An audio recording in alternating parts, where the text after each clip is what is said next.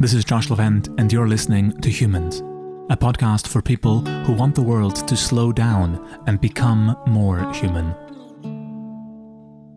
Welcome to episode 3. Today, I'm speaking with Gemma Milne. Gemma is a British science writer and speaker on innovation and technology. When I met Gemma, we quickly bonded over our love of science and technology.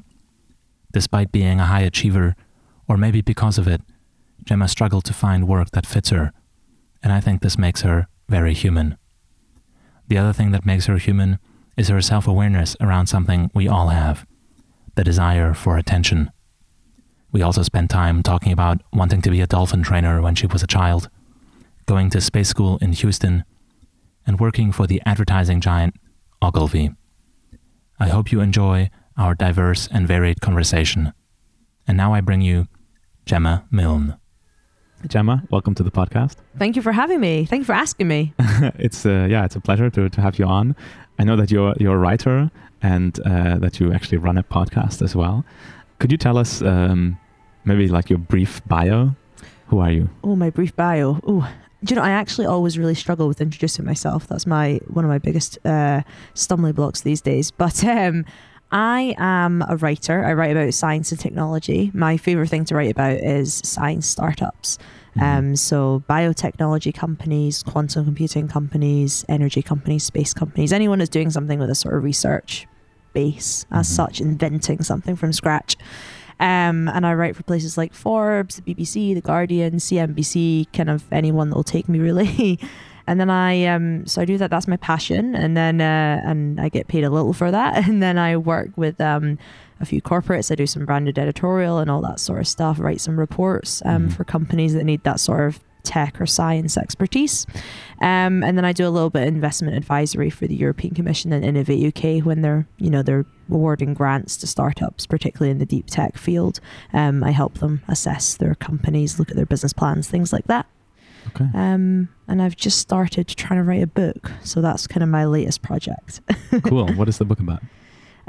Well, it's hopefully, if we get a publisher for it, that is, it will be about hype and idealism in the science and tech field. Right. So the kind of pitfalls of hype and idealism when it comes to development. I've been saying to everyone, I'm a massive optimist when it comes to tech and science, but I think I'm also a realist. So I'm trying to write a book that's not poo-pooing the sort of startup innovation, look at all this awesome stuff world, but is kind of going, actually, we need a little bit more critical thinking, and we need to, there's actually dangers of hype and idealism. Yeah. One of the things, investment winters, for instance, is one such example. So I want to write that book. So trying to prevent the next dot-com bust. Well, I'm not sure a book is enough to prevent a dot-com bust, but I think for me, actually, it's more about trying to encourage more people to think about the whole system around science and technology and not just look at the innovation itself.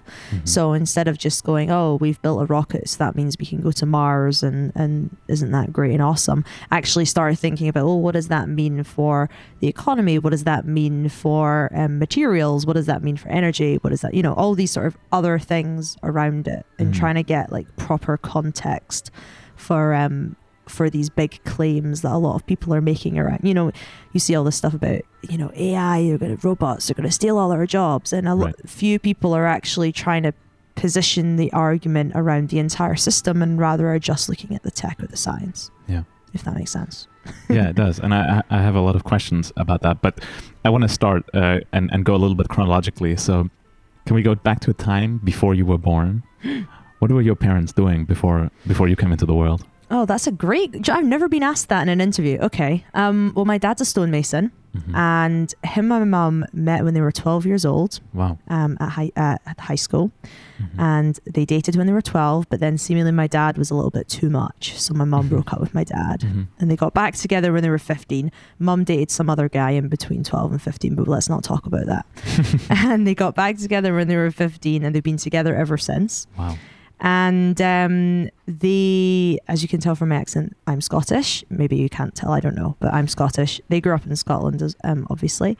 And they started, my dad started the stonemasonry company in 1987, and they got married in 1988, and I was born in 91. So company, marriage, child is the order they went in. And so my mum, before I was born, she was sort of running the company, doing all the invoicing, paying the wages for the other employees that they had. And my dad was out building walls and sculpting things out of sandstone. And I don't know, they were, living that kind of, I guess, I mean, it's funny. I don't ever really think about the fact that I don't think of them as entrepreneurs because it feels like a new word, but actually, I guess that's what they were. Yeah. Really interesting. Are you the only child? No, I have 2 younger brothers. Okay, so you were the first to come along. And, I was the first. What's the age difference between you and your brothers? We're all 2 years apart. Okay. So it's me, then one who's 2 years younger, and then one who's 4 years younger. So very disciplined parents. Well, they tell me the last one wasn't planned, actually, so it wasn't deliberate. Actually, I don't know if he knows. Of course he knows that.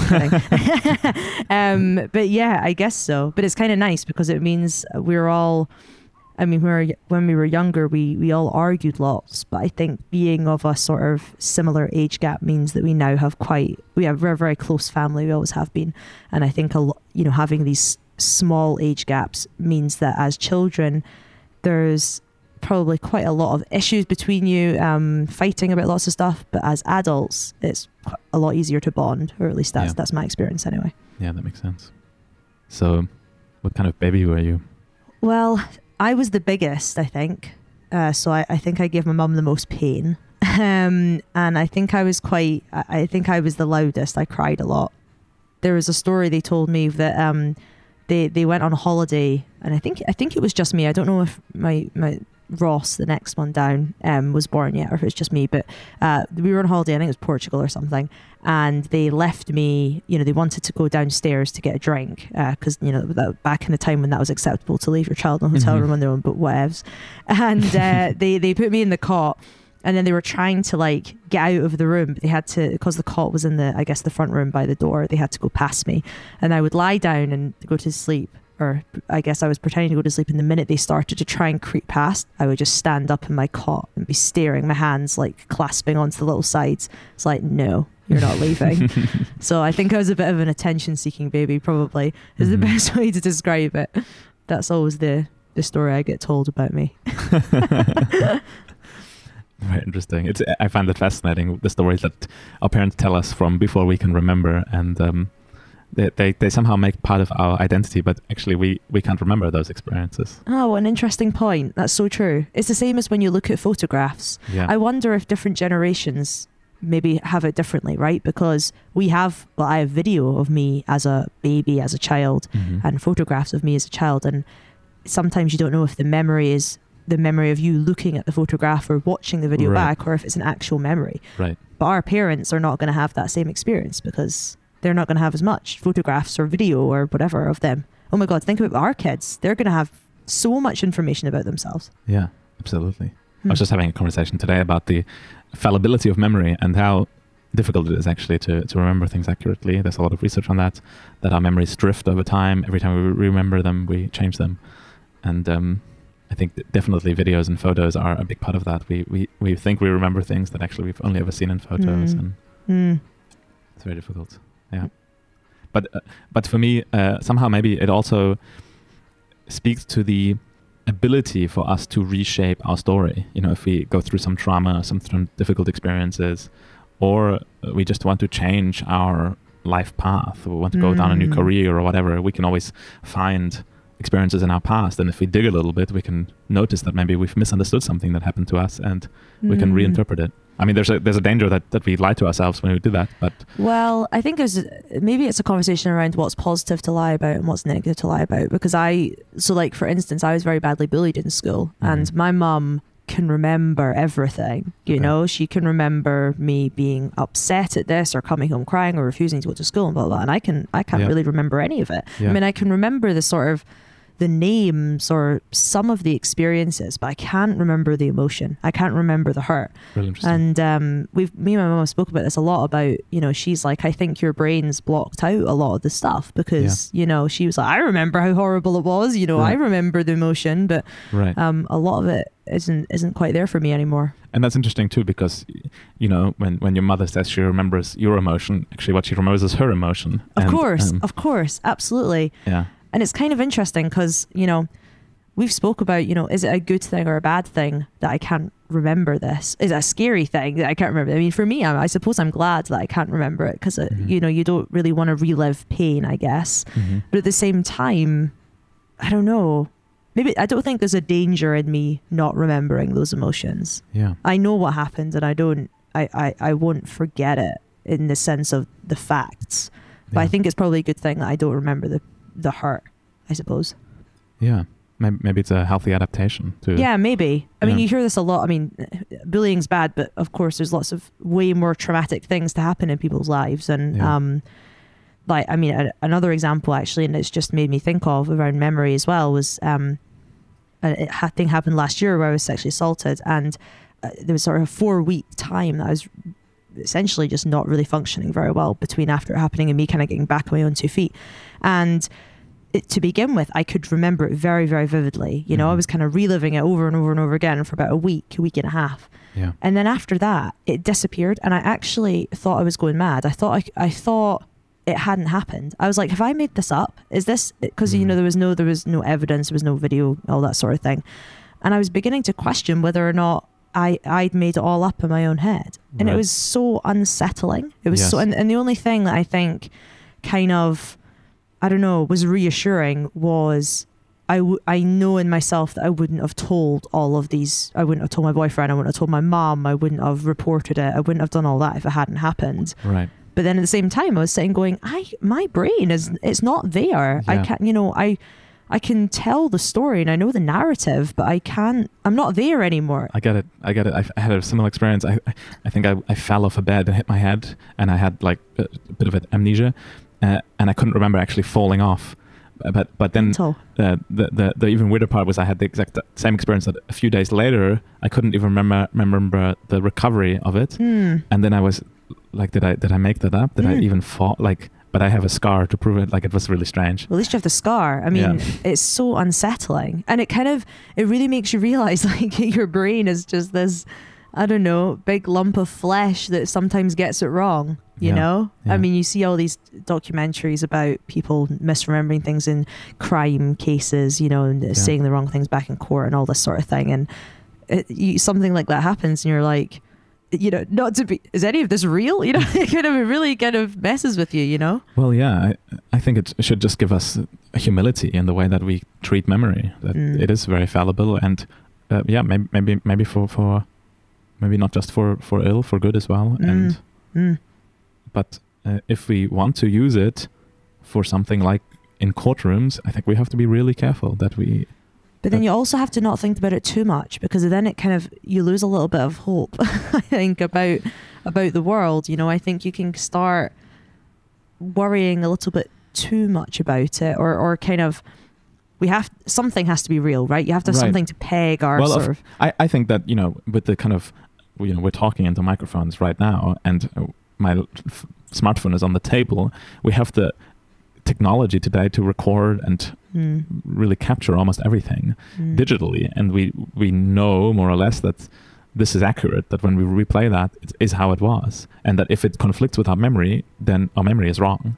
And I think that should be a good thing. And maybe this is the point where at some point we will become cyborgs, and we maybe attach memory aids to ourselves that record independently and allow us to actually calibrate our memory against some more accurate representation of the past. Kind of like that Black Mirror episode. I don't know if you saw it. I haven't seen it. No. You haven't seen it? I'll not give it away, but there's a good one in the newest series about memory recording, and specifically to do with crime. Okay, I don't think I've seen that. Yeah, you should watch it. It's real good. And I was also thinking about the Malcolm Gladwell episode on one of the Rationally Speaking. I think it's over 2 episodes, and it's all about memory and how fallible it is. He's talking about a journalist who made up a story about getting shot at. Is that the one? Yes, that's one. And he also talks about 9/11 and he asks a load of people about where they were, and they all have these really vivid memories, but actually a lot of them are incorrect. And yeah, really fascinating. That's on revisionist history. That's I believe. right. And yeah, very interesting episodes. But coming back to you and your life, I want to go back to your childhood. You remember being a difficult or a demanding child. What is your first, having spoken about memory, I'm now hesitant to use the word true memory or your first real memory. Oh gosh. But what do you really remember? I'm not entirely, I've thought about this before, and I'm not entirely sure what my first true memory is, because I don't know if it is something I've seen in a photograph or not. I mean, I feel like it's being in my grand's house. And again, I think this is I know it's a memory because it's an emotion.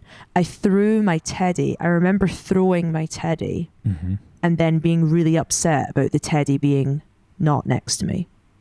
I remember that. Okay. I don't know. I actually don't know what age I was, but I'm pretty sure we were living in my grand's house before we moved out to the new house. So that would have been 1994. So I would have been 3 maybe. Wow, that's a pretty early memory.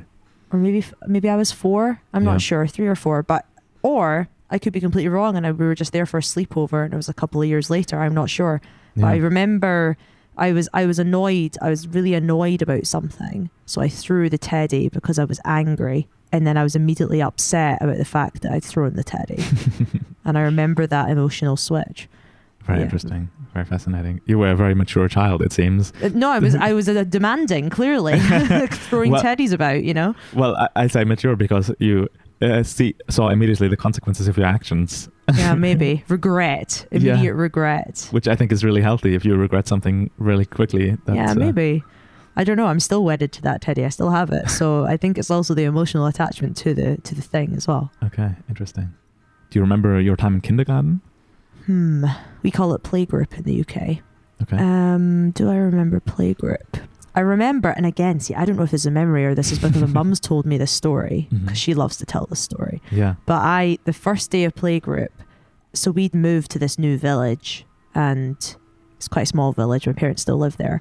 And I guess everyone knew everyone, even the kids, the tiny kids. But I went to playgroup and I was the new kid, even though you're only like 4 or 5. I guess you're 4. Yeah. And my mum went over and said hello to this woman called Hazel, who's one of her best friends still. Yeah. And she has a daughter called Amy, who's the same age as me. And so mum had like gone over, to make me a friend, to make her a friend. And I think I was a bit much for Amy. So Amy basically spent the whole time avoiding me. And I do remember, I think I remember her crying at me. And I think I was just confused. I think I wanted to just play. And she was just like, who is this weird... I had big curly ginger hair when I was a child. So I probably looked a bit scary. So yeah, there was that. That's probably all I can remember from playgroup. When I think about going into primary school, I remember being moved seats once, and that really upset me, and I didn't know why we had to move seats. And I remember having to always write the date. That was the first thing we did every day, and I remember writing 1996. But I was quite fast at writing. I wrote from quite young. I was writing and reading from a young age, so I guess that would make sense. I would remember writing the date over and over. And I remember... But it doesn't sound like it's something that you enjoyed doing. Writing the date? Yeah. No, I don't know. I don't necessarily have an emotion around it. I just remember seeing it on the blackboard. I remember seeing the teacher writing the 1996, and we all had to copy. I remember that. Yeah. And I remember once at Christmas I would be primary 1, so that's in Scotland, that's age 5, and you all gave each other Christmas cards, and you had to write one to every person in your class. Wow. And I remember, because I was in a small village and our classes were composite classes, so it was like primary 1, 2, so there's people our age and then the year above, all in the one classroom. Okay. And I remember giving out all of my Christmas cards, and then I realised I didn't have one for someone. I'd forgotten one and had to run to the back. My mum had given me extra ones. I'm assuming she knew I'd forgotten someone. I don't know. Or maybe she'd forgotten someone. I guess if you're 5, you don't write your own Christmas cards. But I remember going to the back and having to write to Grant, Merry Christmas, Gemma, because I'd forgotten him. And then I went and gave him his card. I must have been 5 because it was primary 1 too. I remember the classroom really vividly.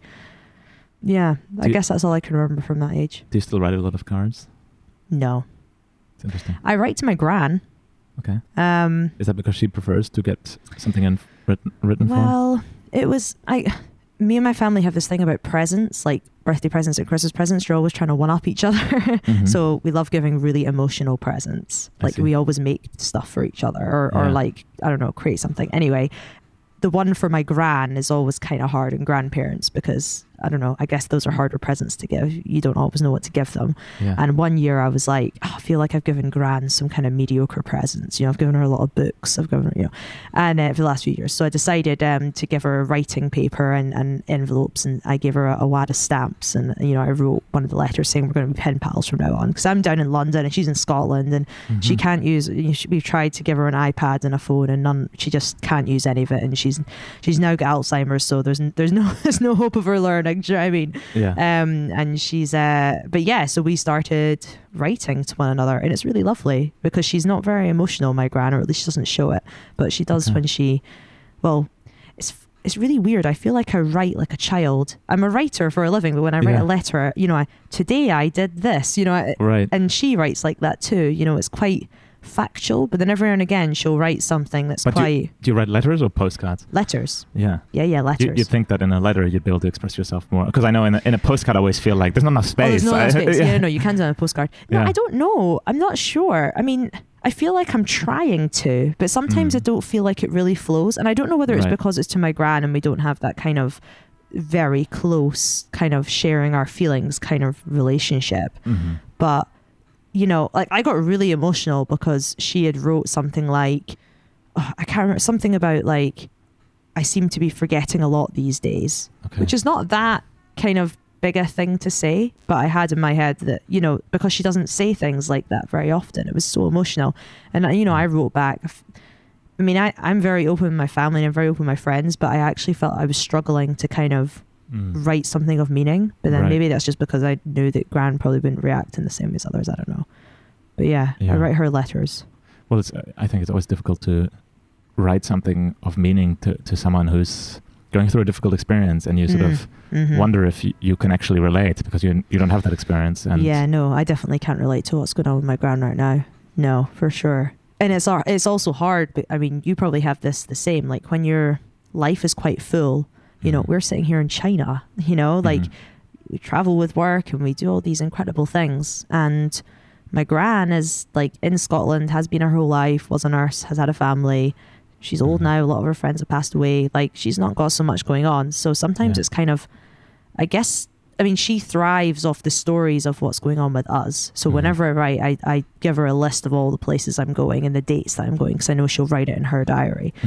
But I think sometimes it's quite hard to, I don't know, it's not bragging. It just feels like, I don't know, it's hard to kind of not feel like you're over talking and making them feel bad, you know? Sure. Yeah. Interesting problem. Yeah, I have that a lot when I go home. Yeah. But I think it's nice. To kind of, I think you're allowed to brag with your family. You're allowed to say, here's all the cool things I'm up to, because they'll always feel happy for you. That's true. But I think recently, I've had slight things around, particularly with maybe more extended family, like grandparents or cousins, or that it maybe feels too much bragging. Like, I don't know, I've always been like an overachiever, and like every time we sat around Christmas, it was all bizarre. What prize has Gemma won, or what school competition has she done, or what she learned on the piano this year, or you know. And I mean, again, center attention, like you know, I obviously thrive off that. Your brother's not like that? No, I mean, well, we're all pretty kind of loud. I mean, Gordon, the youngest, he sings. He's a brilliant singer. Okay. And Ross, he's always up to some kind of scheme. He's always got like a poem he's written, or he like comes out with some surprise or something, you know. So our family are quite expressive like that. But I think because I was always the one sort of, you know, I was academically achieving a lot, you know, kind of, I guess there's always stuff going on with all three of us, but I guess maybe I felt I was taking too much of the attention. And I think now that I'm older, I'm probably way more aware of it than I was when I was a kid. Right. As a kid, you thrive on it. You just love it. You're just like, yeah, that is what's happening with me. Deal with it. Whereas now and also, a lot of my extended family they're living their lives, doing their thing, and that's great. But I mean, they're not going to understand what's going on with me, and sometimes I do feel like I'm not bragging. It feels I find it hard to have conversations sometimes about what I'm really doing. Yeah. They can relate to travel. I can tell them, oh, I've traveled here and I went here and here's some photos or whatever. But in terms of like my work or like even the types of people I'm hanging out with or the communities I'm in, I think it's just maybe it feels too separate sometimes. Yeah. If that makes sense. Yeah. Yeah. Sometimes it's hard. I mean, that's one of the most difficult things to bring across, the kinds of people that you meet and yeah. I think also there's a bit of, I mean, I don't know if this is a Scottish thing or if it's a kind of working class, middle class thing. Like the idea of being snobby is a really negative thing. Right. In my family, in my community, I guess. Yeah. I mean, I went to St Andrews University, which in Scotland is known as a very posh university. And I had, I was the only one in my year at school who went to St Andrews, and I had a lot of people say to me, oh, you're going to the posh uni, why are you going there? All the private school people go there, why are you going there? All the English people go there, la la la. Right. And I think I'm conscious about not coming across as, in inverted commas, one of them, even though it's silly, it doesn't matter, and I'm not, in inverted commas, one of them. I'm just me. But I do sometimes worry about that. I mean, like one perfect example was I was home a couple of months ago, and my boyfriend and I have got a cleaner. It's like £20 a month to clean our house, which in my mind is totally worth it, because I hate cleaning. And I was just chatting away, and we were telling a story, and I said something like, I couldn't leave the house because the cleaner was coming. Yeah. And oh my God, my brother, you got a cleaner. Why are you paying for a cleaner? What's that about? And my mum was like trying to be the mediator. She's like, if Gemma wants to pay for a cleaner, Gemma's very busy in London, And I really felt for her. I mean, I know exactly. She gets it. Like she knows what I'm up to. But like, and they're kind of half joking, but. And it's my family are not stingy, but at the same time, it's just, I don't know. It's a different world. Yeah, a little bit. And sometimes, I mean, I spoke about this with my mum loads, but it's sometimes just a little bit hard to kind of, and like you're sitting around the kind of at Christmas and the things you're talking about and the kind of discussions, and sometimes it's kind of hard to live a life where you're doing all these incredible things and meeting all these people, and you kind of want to tell them everything. Oh my God, I met this person today and they do this and they do that, and I traveled here and I did this and I did that and did that.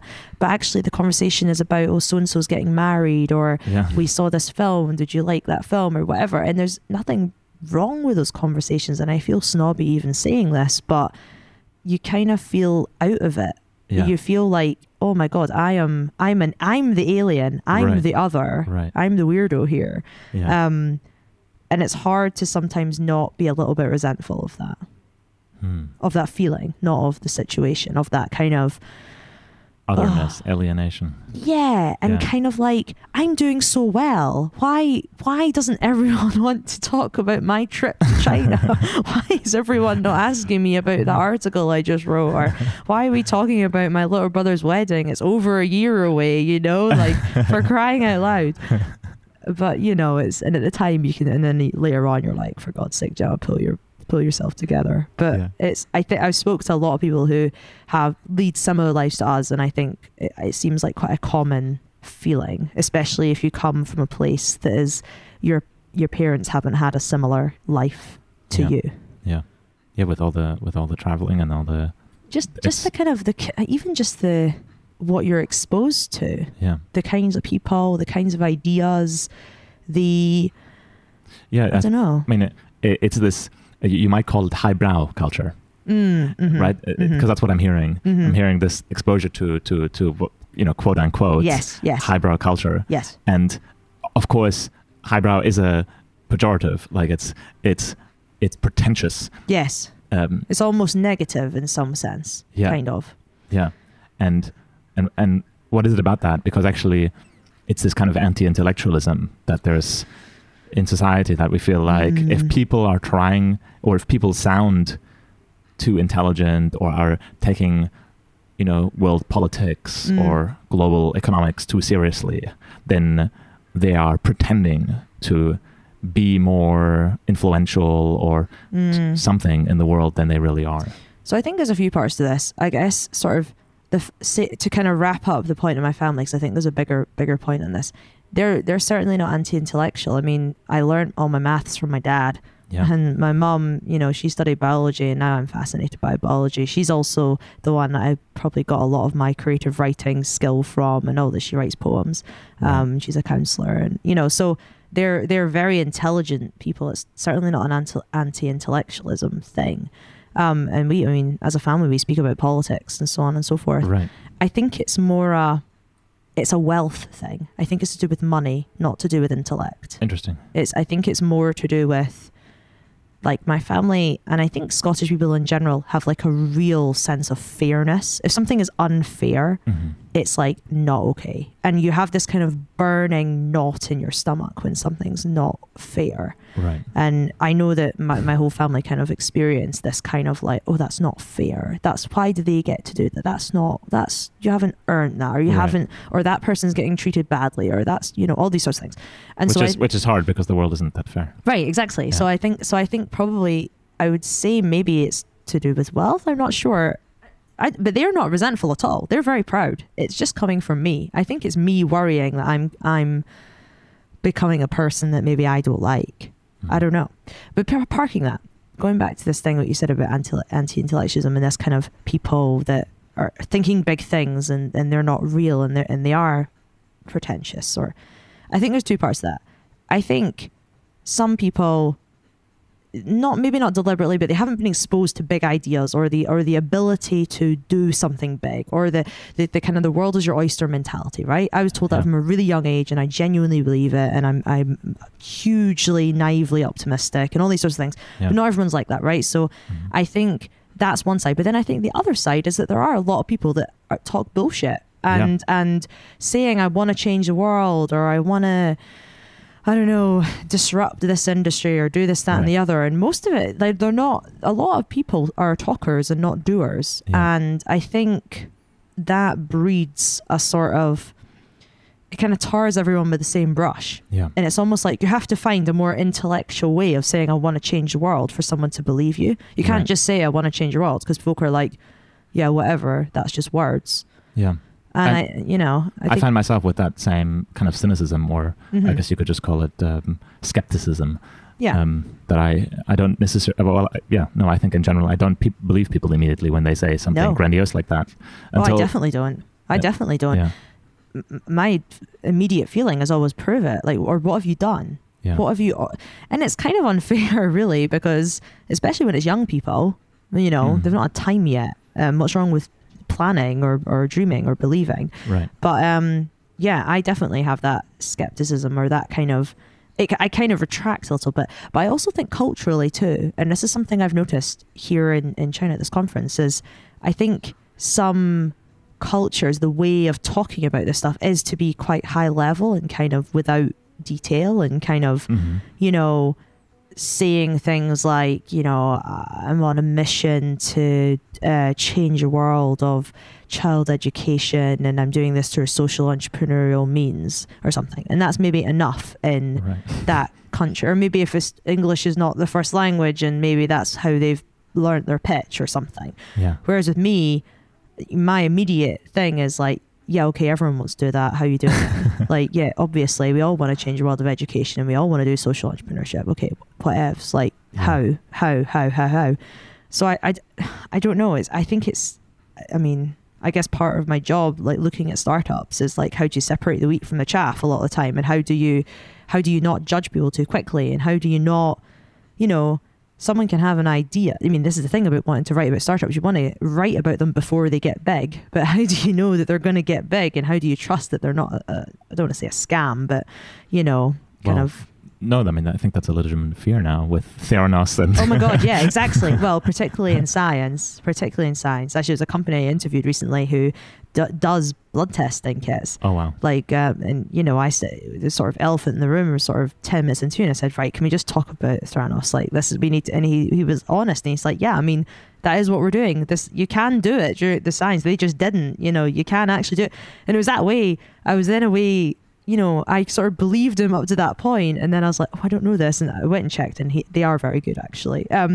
But it does. But it's very difficult, right? Because like Theranos really tricked a lot of people. I mean, incredible numbers of people. Yeah, but they tricked people who didn't have expertise in the area. So you know, you could argue that if you looked at the list of investors, and if you none of them were biotech experts. investors. Right. No, and you know, the people I think that they tricked the most were the corporate innovation leads who kind of said officially that they would run a trial with them, and and then those trials either didn't happen or they were faked, or they did a lot of thinning of blood and exactly.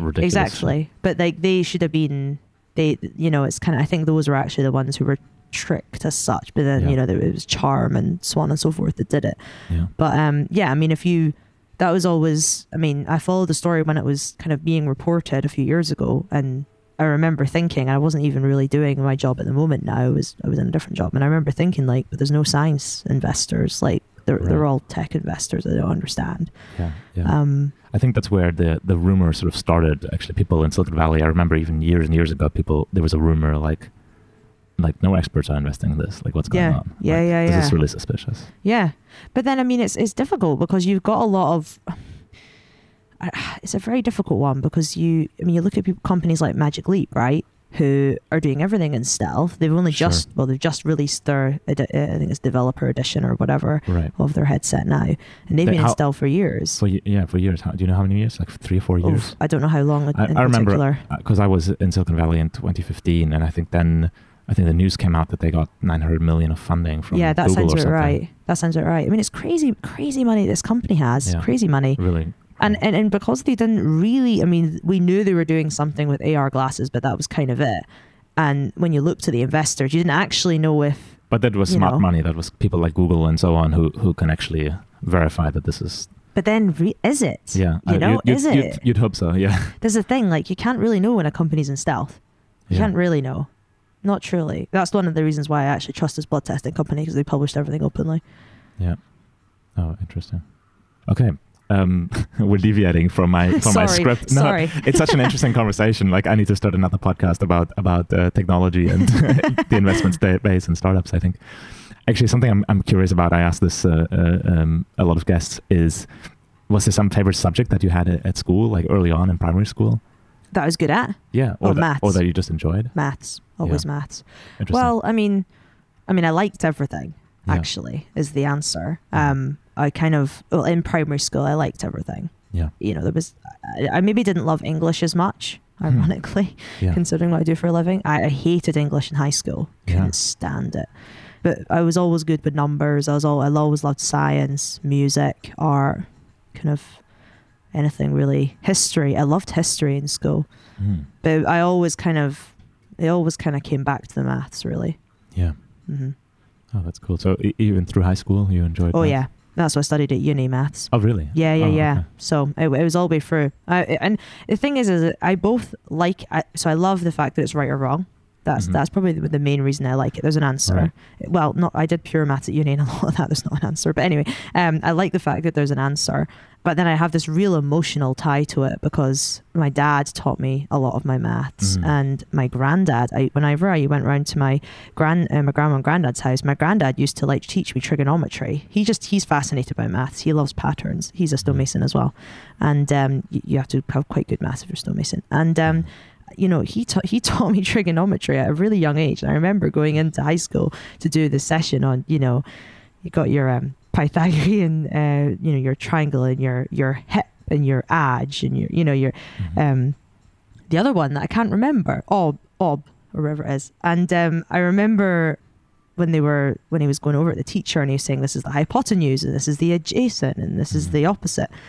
And I remember saying, oh, is that what it stands for? And he was like, and he didn't teach us the hip, the op, and the adj first. He taught us the full word. Right. And he was like, does what stand for? And I was like, hip, op, adj. And he was like, why do you know that? And I was like, my granddad taught me it ages ago. So but I didn't know what any of this stuff was, but he just used to teach me it all the time. I've got like little notebooks. And so there's a lot of like, I guess, family stuff wrapped up in maths, as well as my love of it, as well as the wonder. I have so much wonder when it comes to maths. See, when things are just right, oh my God, the feeling you get. They did this study where they had like mathematicians looking at equations, and they had artists looking at like the best work of art, Picasso and like Da Vinci and all that jazz. And it was like the same parts of the brain were firing. Wow. And it is, I mean, like when I see like Euler's theorem, I'm just like in awe. Like the proof of it as well. It's just so perfect. It like makes no sense, but it makes sense. It's just, see when stuff just fits. You're like, how did the world get like this? Like, it's not possible. There can't be a God. It's too perfect. Like this, it just doesn't. And math is at the root of absolutely everything. And yeah. I used to read a lot of books about maths, and I watched every documentary I could find. And there was actually a program called Numbers on when I was in my final years of high school, and it was about solving crime using maths. Right. I was addicted to that program. I think I've seen one episode. Yeah. It was a mathematician, right, who came in to work with some crime fighting. Yeah, the police, and they used to kind of, I don't know, work out the solution using maths and probability and data. And I remember actually on one of the episodes, he does that. You know, they do that thing in like films, and they have the mathematician stand at the blackboard, and the music kind of comes on, and they like solve, and they're like their brow kind of furrows, and they're and they get to the solution. It's been hours, and and then they get to it, and they put the chalk down, and they kind of step back and look at the blackboard, and it's like this full of equations. Yes, and I remember seeing that and being like, I want to be that person. I'm studying maths, and that's kind of, I remember being that I'm going to go study maths at university because of like one of those scenes. Wow. Yes, it was kind of mental really when you think about it, but no, I'm still very fascinated by it.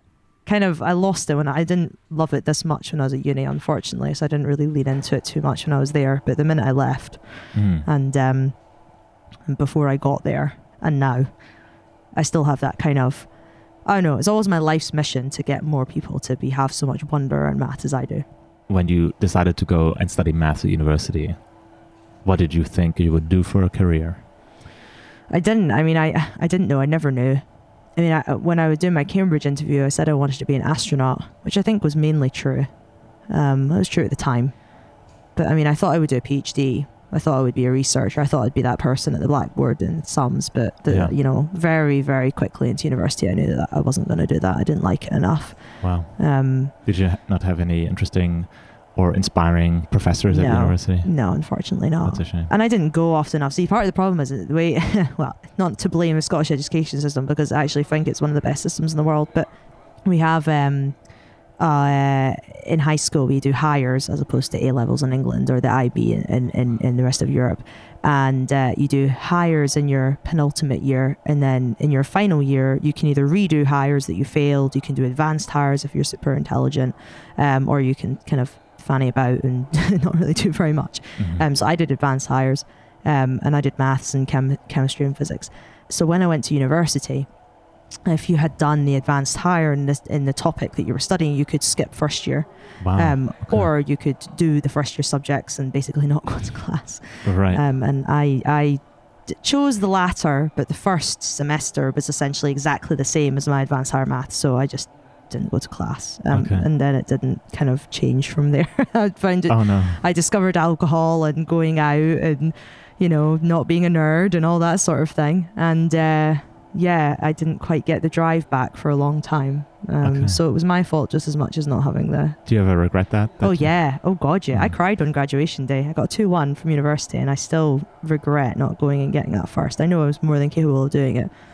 But And I remember, my mum came over to me at one point, just after graduation. We'd done the whole ceremony. We were in the little garden having, whatever, Prosecco or whatever. And I remember she came over to me, and I got upset, and she knew exactly why I was upset. She just got it. She was like, yeah, I get, you're regretting, aren't you? And I was like, yeah, I'm so annoyed at myself for wasting this, or I had a job lined up and all this sort of thing, and I had a good future ahead of me. It was nothing like that. I think it was just the kind of, I didn't work to the level I should have, and I lost my passion for something that I love, and I let myself kind of, I don't know, I don't want to say I let myself go, because you know, I worked 3 jobs at uni and I worked really hard and all that jazz, but I guess you didn't make the most of the experience. No, I didn't the make opportunity. No, definitely not. And even in uni as a whole, I mean, I didn't, you know, at school I was, you know, as head girl, and I was doing all these societies and sports, so much sport.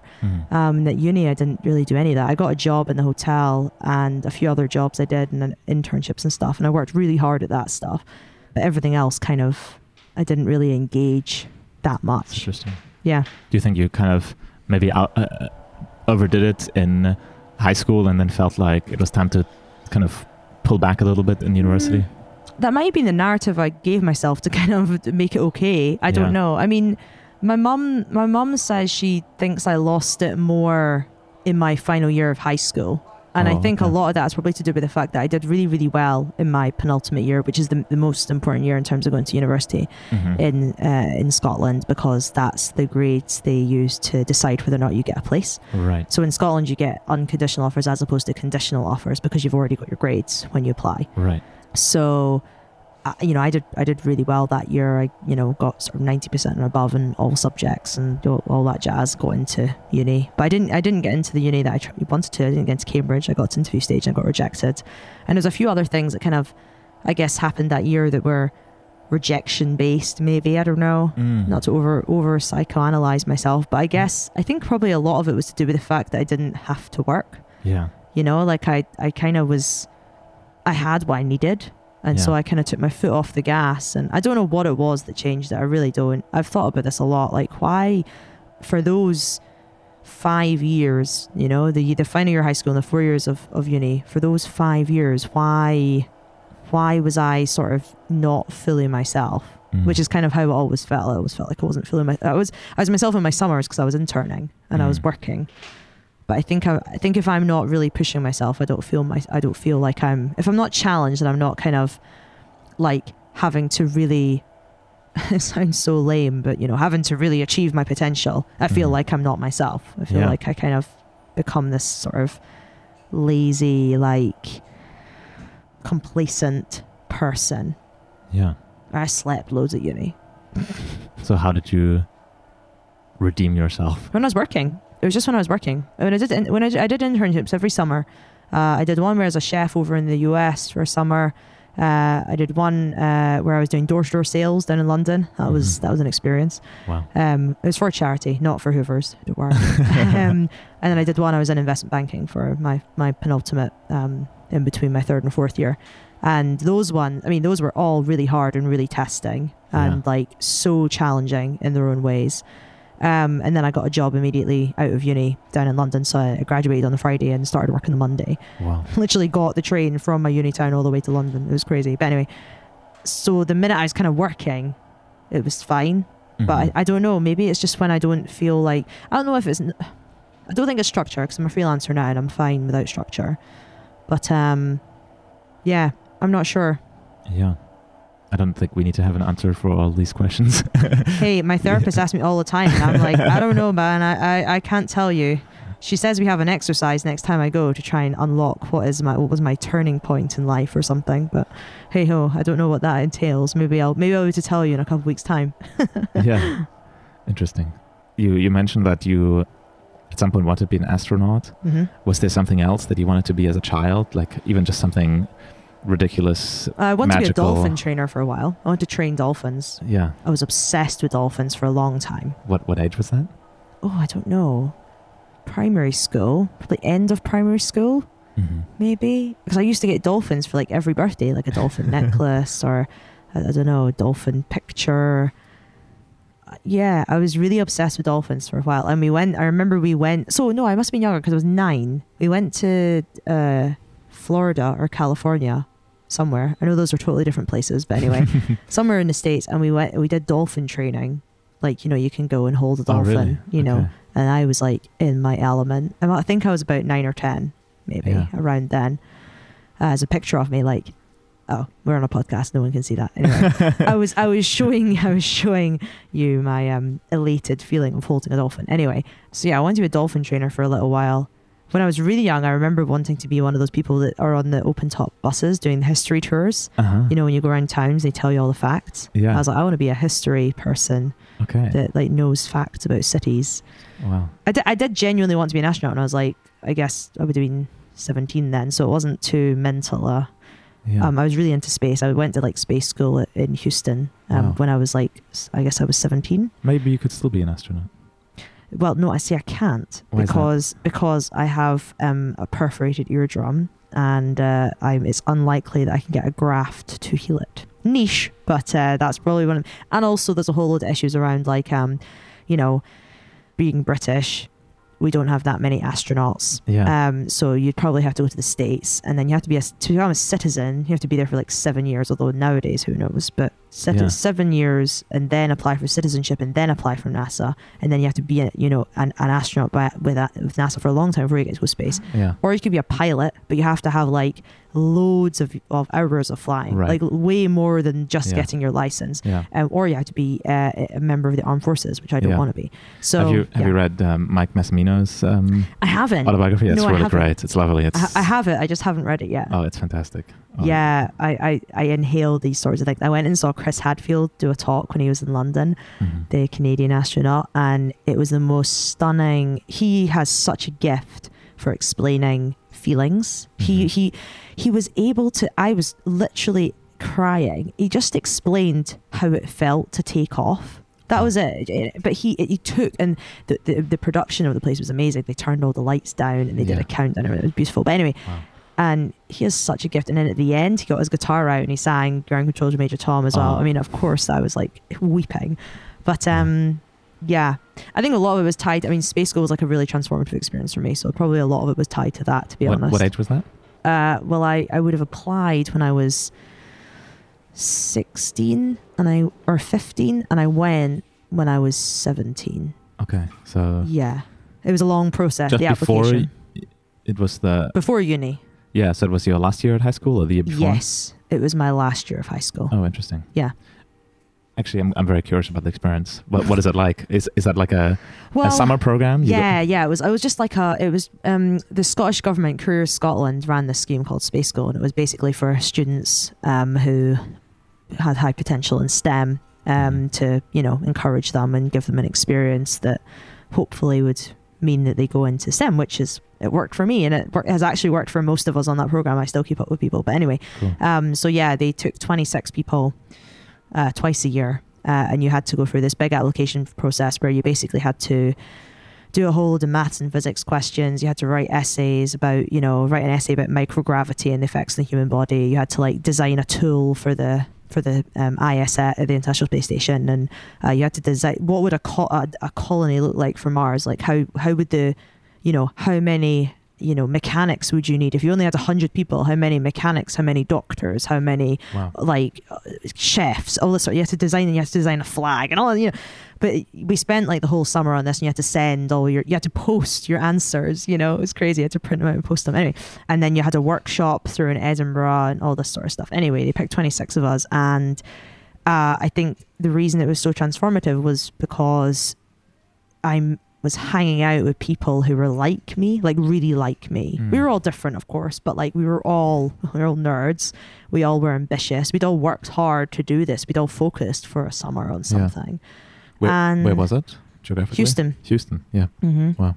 So like, a group of 26 Scottish kids, 17 years old, getting sent, on the taxpayers' dime to stay in a fancy hotel in Houston and literally go to NASA and hang out with astronauts. I mean, it was absolutely insane. We got caught in hurricanes. That was even more of we got extended the trip. So it was just really, we arrived and like they just treated us like absolute heroes. Like, we arrived and there was like a bagpiper like piped us off the plane. It was crazy. And like they had we arrived on the Saturday, and on the Sunday, it was the weekend, and they had us because the program was starting on the Monday, and they had us play a football game, a soccer game, and it was like Space School kids versus astronauts, and they had us like literally playing a game of football against astronauts. Wow! Like for us, these 17-year-old kids who all like love space, obsessed with space. Some people were proper obsessed with space, like proper. And here we are, and most of our nerds don't know how to play football. You know what I mean? Like, but actually, I did play football competitively at that time, so that was quite good. But you know, there's other we did well. But although hilariously, I was reflecting on this recently, and I remembered that they said if a girl scores, you get 2 goals, and if a boy scores, you only get 1. Wow! And luckily, I was the only one I think that really knew how to play football because I played with a team when I was younger. Yeah. So we won by quite a good margin because I scored quite a few times. And every time they realised their mistake after I started scoring, I think we won like, I don't know, 8-0 or something like that. But obviously it was only 4 goals. And yeah, I was man of the match. They didn't even change it to woman in match. Douchebags. Anyway, but no, it was transformational. Sexist space camp. The Literally. expose. Bloody rude. It was 2008. It was a different time then. 2008. No, 2008. Yeah, 2008. Oh, it was mental. It was just, I don't know, hanging out with 25 other people in a hotel in Houston, you know, without your parents, because you're clever, you know, being sent because you're clever. Right. And being clever, like most of us were probably bullied at one point in school for being intelligent. Right. I certainly was. And so to kind of reap the rewards, all these years of being told, you know, it's worth it. All this bullying is worth it. This is how evil geniuses are born, I think. Maybe. Oh God, we've recorded it now. I've got no chance. But yeah, it was really transformational. And I still, you know, it's funny. I was telling someone this yesterday. I still consider it probably the thing I'm most proud of. You know, your interview and you get asked, what are you most proud of? You know, what achievement have you had in your life that you're most proud of? I normally say space school. Wow. And that's, you know, 10 years on. It's not because I've not done anything since then. No, I guess it's just... It sounds like an incredible experience. Yeah, and it was earned. I worked really hard for it. And, you know, I still remember coming home from school with a little leaflet about space school that my physics teacher had given me. And my mum and dad, I remember them. They were supportive in everything I do, and I still are. But they laughed. It was the first time that I'd said something that they were like, this is mental, Gemma. Like, this is so hard. You're not going to be able to get it. Wow. So, like, I mean, they were incredibly supportive. My mum actually gave me one of the most like important ideas for it. She helped me fix a thing using gecko tape. Anyway, but she definitely contributed and helped a lot. But I remember coming home with the leaflet and they were like, "Oh, Gemma the astronaut, look at you, ha ha." Wow. And then, you know, months later, obviously the day I got the message to say I got in, I knew that they were going to email. Like, we didn't have email at school, right? You know, you went home and checked your computer. Yeah. But they actually sent a letter, and I remember Mum texting me at school saying, "Oh, there's a letter for you." And we knew that the letter would have been coming. Wow. There's a letter for you. There's a letter for you. And can me and Dad open it? Me and Dad are at home. Like, can we open it? Do you want us to, or shall we wait? And I said, "No, you open it," because it was like, I don't know, midday, so it's ages to get home. Yeah. And then I got a text from my dad. "You are going. Just you, like the letter U are. You're going." No exclamation point, no wow, no congrats, just "you're going." I was like, wait, what? That was how I found out. My dad's text, and obviously my mum, I'm assuming my mum had said, "Oh, you have the honours of telling her. You tell Gemma, you tell her. I'll not tell her. You get the honours. You're going." Oh my God. But anyway. Typical Scottish kind of, what is the word for that? Kind of reservedness or downplaying things. I think, to be honest, it's just my dad and technology, to be honest. He's quite an expressive person. So is my mum. Okay. I think it's just how he texts, to be honest. I see.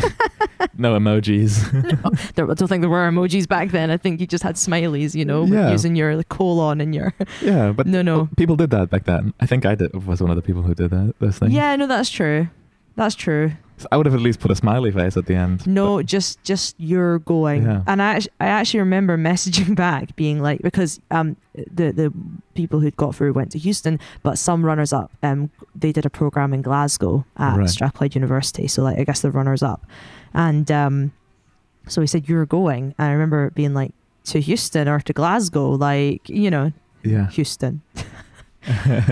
Yeah, I remember it really vividly. No, they were very supportive, but they did laugh when I said I wanted to go to space school. And how long was it at the end in Houston? Well, we ended up being there about, I think it was close to about 10 days or 2 weeks because of the hurricane. It was meant to only be about, I don't know, 8 days, 9 days. What was the schedule like? So it was like a week-long thing. So we had like workshops and stuff with various different like either space scientists or astronauts, or we had little trips. Like we went to we did like a simulation in a control room, like a mission control room. So you all got different roles. I got to be Capcom, which is totally the best one.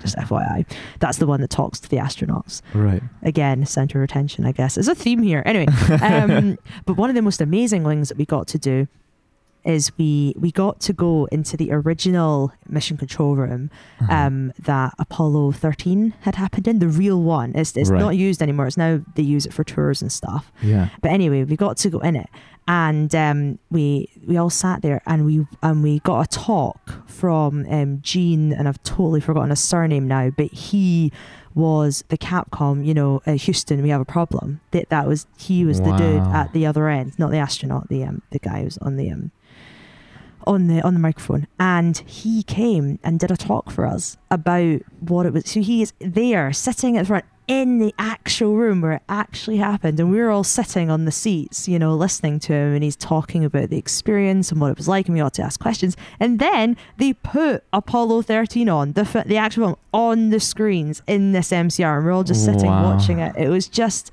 surreal. They treated us like absolute gods, but a lot of it was like little, you had to do build a rover, build like a launcher, and work out all the physics to make sure it worked, and how to get into a career in space. I'm sure there was probably a session or two on that. And in the evenings they always had different things. So like we went to like a few parties like at astronauts' houses, and they all like brought instruments. It was very American. They all brought instruments and like played for us and stuff. It was see, when I think back to it, we were treated so well.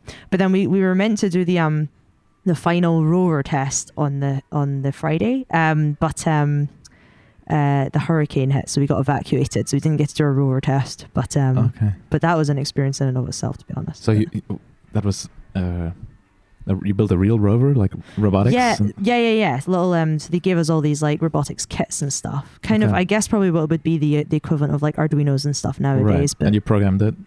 Yeah. So you had to with BASIC or something like that? I couldn't even tell you what it was nowadays. It was kits that they gave us. Okay. Probably wasn't that complex. I'm not sure. A lot of what I was doing was more the equations. I remember doing the equations, trying to work, because we had to make a little launcher that they gave us an egg, and you had to find a way of launching this rocket. So you were just one of these pedal rockets thing, you stand on it, shoots it up, and you had to either use that or drop it from a height, and you had to find a way of getting the egg to not smash. So you had to create something. They gave us a whole different materials. So some people like wrapped it in essentially like bubble wrap enough, and some people put a parachute on the egg, but you had to put it inside the rocket. So you had to find a way of opening the rocket and the egg coming out and the egg landing safely. Needless to say, not one of us managed to make the egg not crack, but that was a good laugh as well.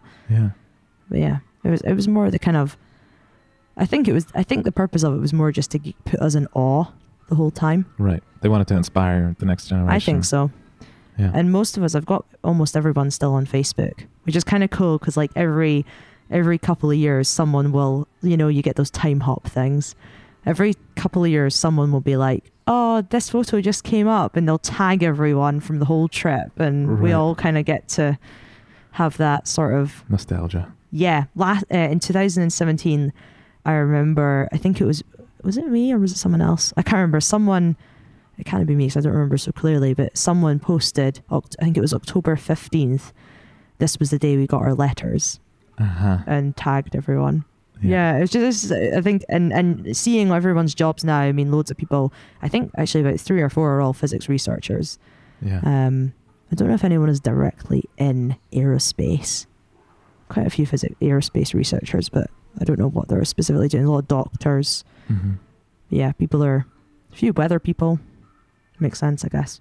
Well, I guess doctors also end up as astronauts at some point. Yeah, I guess so. There's a few people. I remember being like, one guy, he had decided he wants to be a doctor, and I remember being like, how come you got to come? Like, it should be people who like physics. You want to go be a doctor. That's not physics. Yeah. I remember being like really bitter. I was like, there's lots of people who really want to be a physics researcher. I want to be a maths researcher, and he wants to be a doctor. That's not why are you at space school? So ridiculous. Didn't understand the... Yeah, well, I mean, I knew that there was doctors needed. I don't know why I was so resentful. Maybe because I had felt like he had it all worked out and I didn't. I don't know. Yeah. Interesting. Do you remember at what point you decided to study maths at university? Well, it either would have been the point with the blackboards and watching that program with them all working out. But I think I kind of, I mean, I'd known... Kind of knew it for a while. Yeah.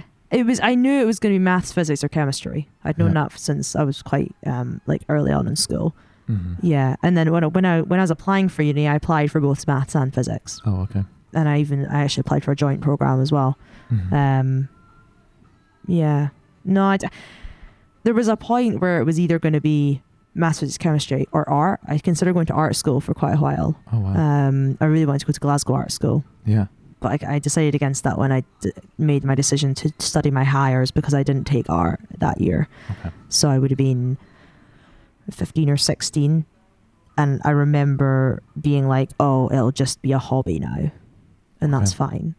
Okay. But it's funny when you talk... Very- well, I just think all these conferences that you always talk about, you know, we can be, you know, creativity. How do you define creativity nowadays? And all these sorts of things. You know, innovation conferences, and I used to be in advertising, so now these advertising conferences.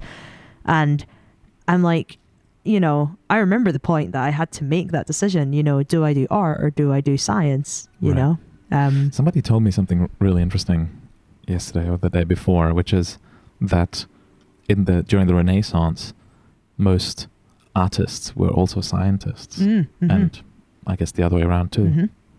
There was not really any kind of difference between these two disciplines. Well, I mean, Leonardo da Vinci was one of the greatest scientists and artists of his time. That's right. But then I suppose every discipline was pretty interwoven back then. I mean, Yeah. even being a scientist, I mean, you were a biologist, a chemist, a mathematician, a physicist. I mean, you were everything just in that one word. Right. A natural scientist, probably. you were, Right. and Yeah, exactly. Otherwise, you were a theologian. Well, you probably were that too, you know? I mean, nowadays we're so... Although, I mean, I'm in a very fortunate position now that I feel like I do... I mean, that's one of the beauties of freelancing, is I feel like you kind of get to use all the different parts of you in some way in different projects, or at least that's how I approach my freelancing. What was the job that you got straight out of university? So I did an investment banking internship, and the idea was that you did the internship and then you would go back and finish a year of uni and then go straight into the grad scheme. Okay. So that was my plan, but I hated it when I did the internship. So I went back to uni like, what the hell am I doing? And I Googled creative business jobs London, because that was the point I decided actually I should have studied art. Oh, no. Yeah. And so I Googled creative business jobs London, advertising popped up. I did loads of research and decided I wanted to be an account manager. Yeah. And so I applied for all the agencies and I got a job at Ogilvy on their internship. It's called the fellowship. So you essentially do that for 2 months and then you get offered a job if they like you at the end. Okay. So yeah, that was, as I say, graduated on the Friday. I started the Ogilvy internship on the Monday. Mm-hmm. And did you get an I didn't. offer? No. I bloody didn't. The bastards. Fuck them. So resentful.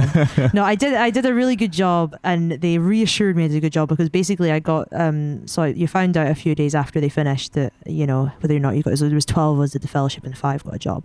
Yeah. So I got a call saying I hadn't got in, and I was so upset I flew to Scotland that day. I just bought a ticket. I was like, fuck this, what's the point in being in London? I had a job at Savoy. I worked nights at Savoy and during a day at the internship at Ogilvy because it wasn't paid very well.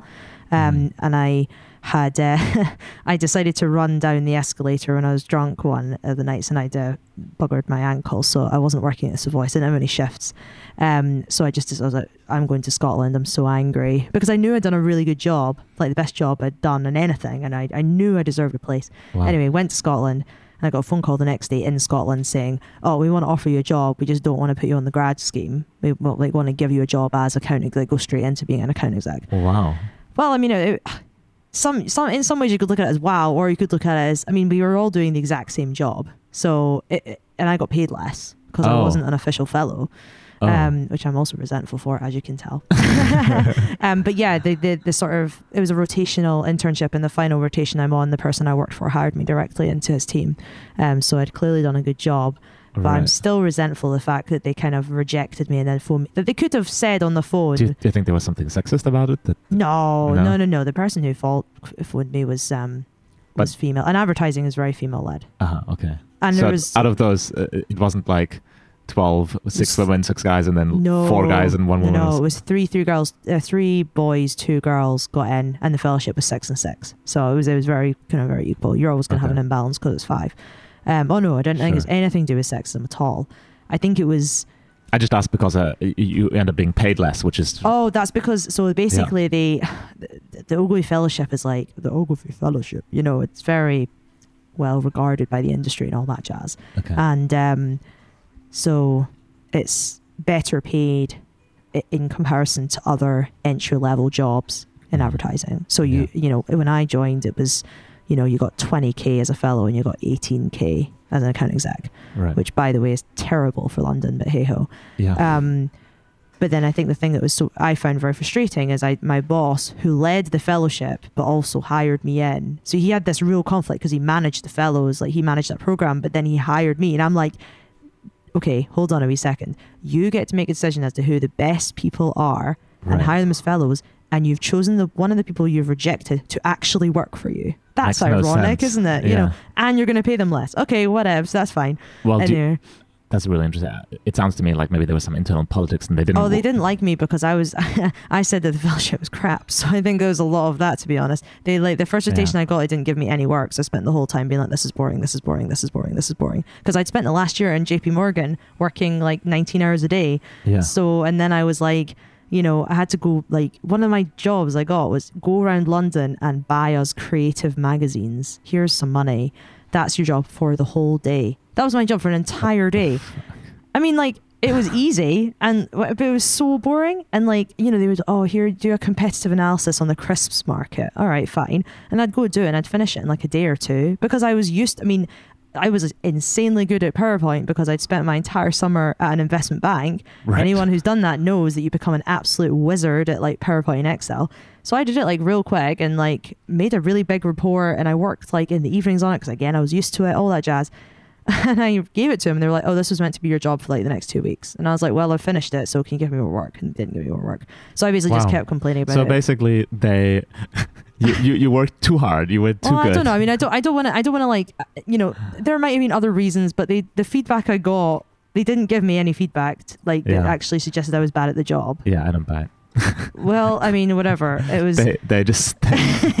those they were God scared. They were scared that you were going for their jobs. That you were gunning. No. I think I was. I mean, I was outspoken, and a lot of things with graduate schemes, like you have to be the sort of person that just does the job, right? And right. What you're told, this is the whole point of the education complex is we want obedient workers. And you were not obedient enough. You did things too quickly. This is this whole stupid stuff about like, oh, we need to hire purple squirrels, and then you like, these like crazy people that are really amazing, and then they get hired, and then no one knows what to do with them. They're like, how do I manage you? They're purple, and they're squirrels. And they're squirrels. Like they all they want to do is gather nuts. Like I don't know what to do with these guys. And then you're like, wait, what we really need is someone to climb up trees. Yes, exactly. Exactly. Yeah. And it just, I think, I remember at one point I got so angry because I worked as an account person for like a year and a half, and then I moved into the corporate innovation team after. And I remember at one point I got a new so this first manager, I loved him. He was great, even though all the rejecting me for fellowship stuff, he was amazing. I learned and I worked directly for him, and he's very senior, so I essentially got to miss a whole lot of levels by working directly with him. So it was an amazing experience. And but I remember I then got a new manager. He left, and the new manager came in, and obviously he didn't know all this history about the fellowship and all that jazz. And obviously I'm still bitter, so I was clearly still bitter then. And so anyway, I remember at one point, the minute he came in, I was very quickly into meeting going, excuse me, hi, I need a promotion. I also need a pay rise. I'm doing really well. Here's my record. I've got it written down by many managers. I'm doing really well. Here's all my feedback. Please, can you make it one of your priorities to quickly help? Because I was on a path to being promoted, and now my manager's gone. So please, can you help me with this? I will do whatever it takes. Give me, goals. I'll hit them. And so obviously he's brand new, so he didn't know how good I was or whatever. So he was like, okay, here are your goals. I need you to show me that you can do X, Y, and Z. And I was so frustrated because I was like, I've already shown that I can do this. I already have got proof of this. But anyway, I went away, did all this stuff, went in, And a lot of it was really subjective, prove you can manage a project. I was like, I've managed many projects. What are you on about? Anyway, so I gave him all this like evidence and la la la la. And then he was like, oh, the usual stuff when you're trying to get a promotion. Oh, well, actually, we need you to do this, this, this. And this went on like many times. And eventually he said to me, I just need you to be more like Henry. And this is one of the guys that worked on the accounts. And Henry, lovely guy, but a talker, not a doer. Like, very suave with clients, very good at dealing with, it's a client-facing role at the end, very good with clients. Everyone loved him. He was crap at being an account person in the sense of managing anything, but brilliant with clients. Yeah. And I said this to my boss. I was like, I'm really good with clients. I'm not like Henry. I'm not charismatic and suave in the way he is. I'm not a charmer. Yeah. But I'm good with clients, and I get way more productive than him. Way more productive. Yeah. And he was like, yeah, but at the end of the day, that's kind of what we need. And I was like, first of all, women can't be suave and charming. That's not really a thing. Like he was a charmer, like a man can be a charmer. But also, that for me was like the final straw. I was like, I've hit all my targets. I've done all this, and like, you want me to just be suave? Like anyone can be suave, but not everyone can manage multiple projects and like hit targets over and over and over again. So not long after that, I said I was going to be leaving. And luckily, I got moved within the company to the most incredible job that I will forever be grateful for, and the most amazing manager. And it's the reason I'm now able to do all the stuff I'm doing now. So it was a good thing. But it was a year and a half of like, it was a great experience, but it was a lot of like banging my head off a table, this sort of like, just no one knew what to do with me. I didn't know what to do with me, and I didn't know I was being annoying. The client would say, let's do this thing, and I would say immediately, I don't think that's a very good idea. It's like this entry-level person, and there's like, the managing partners there trying to sell the client this, and I'm like, why are we doing that? Surely it's better to get your consultant. Why is EY not doing that? You're working with EY. There's no point. Why are you getting me to do financial modeling on your advertising spend? I mean, I can do it. I worked at JP Morgan, fine, but like, that's not what an advertising agency should be doing. Like, and I'd be saying this, and you could see them eyeing me, and obviously the clients. They're like, you're turning our customers away. No, they want to pay us. But then I was like, the only reason they're asking us to do it is because they're underpaying us, right? Like I was like, because they pay the consultants way more. And I was like, I'm on an 18 grand a year salary. Yeah, I'm not doing day rate is not high. Consulting work for that. Not doing that. Yeah. And I was like, you're just taking advantage of the fact that I used to work at JP Morgan. Like, bugger off. If you want to do that, hire me as a consultant. I'll do it separately. You know what I mean? Yeah. And because you're always pricing projects, like, I don't know how product managers on like huge projects do it, because you're pricing projects at like, so like, I remember one project that we had to like write a report, and the price was like £19,000 for the whole project. And I had 2 months to do this project, and I was getting paid £18,000 as my annual salary. Right. And I was like, this makes no, and I had someone obviously signing off the work, but I was doing it. But surely like, JP Morgan and all the consulting agencies do the same thing. They will hire you out at Oh yeah. Oh no, everyone does this. But actually, I have a question about this. I'm very curious. Go. Why do you think that advertising agencies deliver less value than consulting firms, or why do they get paid so much less? Very good question.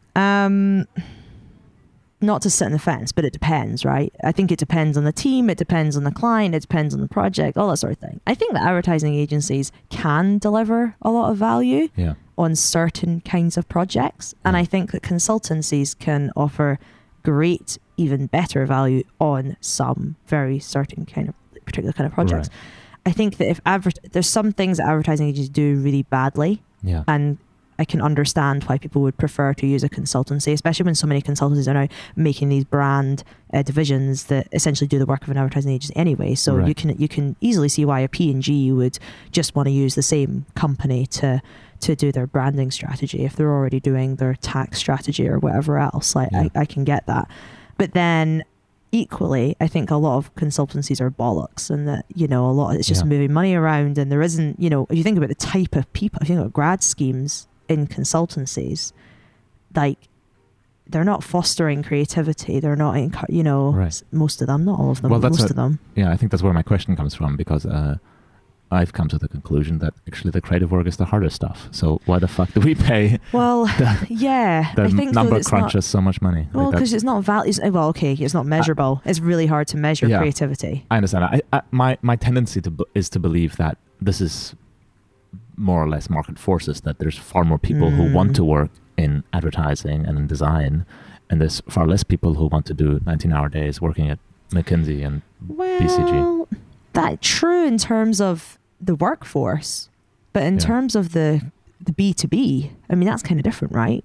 Like, you know, yes, and I understand why I was paid less in an advertising agency. Makes total sense. You know, if I left, they'd get someone in off the street pretty easily. Like, completely understand that. Doesn't that directly correlate then with the pricing that the agency offers the client? Because if they didn't offer low prices, I mean, maybe someone with a brand like Ogilvy could hike their prices, but there's always 100 other agencies that will undercut them on price and take contracts away from them. Well, especially because I guess advertising agencies do very competitive bidding processes. Maybe that's why. They do. I mean, the pitching process is crazy. That's funny because I don't think consulting firms do that. They don't no, you do compete tenders with each other. really, but that's kind of it. And it's, you know, it's a report or something, right? I mean, you'd go to sessions about how to do, what did they call it? Pitch.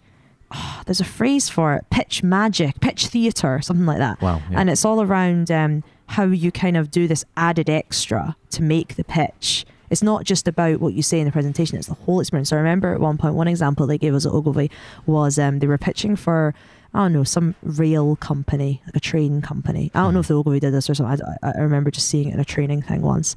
And anyway, this company was pitching for a train company. So they had, you know, they come for the final pitch, and the train, after, you know, you're doing all these multiple rounds of pitching, right? But this final one where they came for the big presentations, the train company marketing execs arrive at the agency and they walk into the reception. There's no one at the reception. There's leaves all over the floor, litter in places, you know, all this sort of thing. And they walk through, and the whole sort of agency is a bit empty. It's really cold in the agency, blah, blah, blah. And they arrive in. They get into the room, they sort of sit down, and they're kind of a bit frosty. And they opened the pitch and said, "How do you feel?"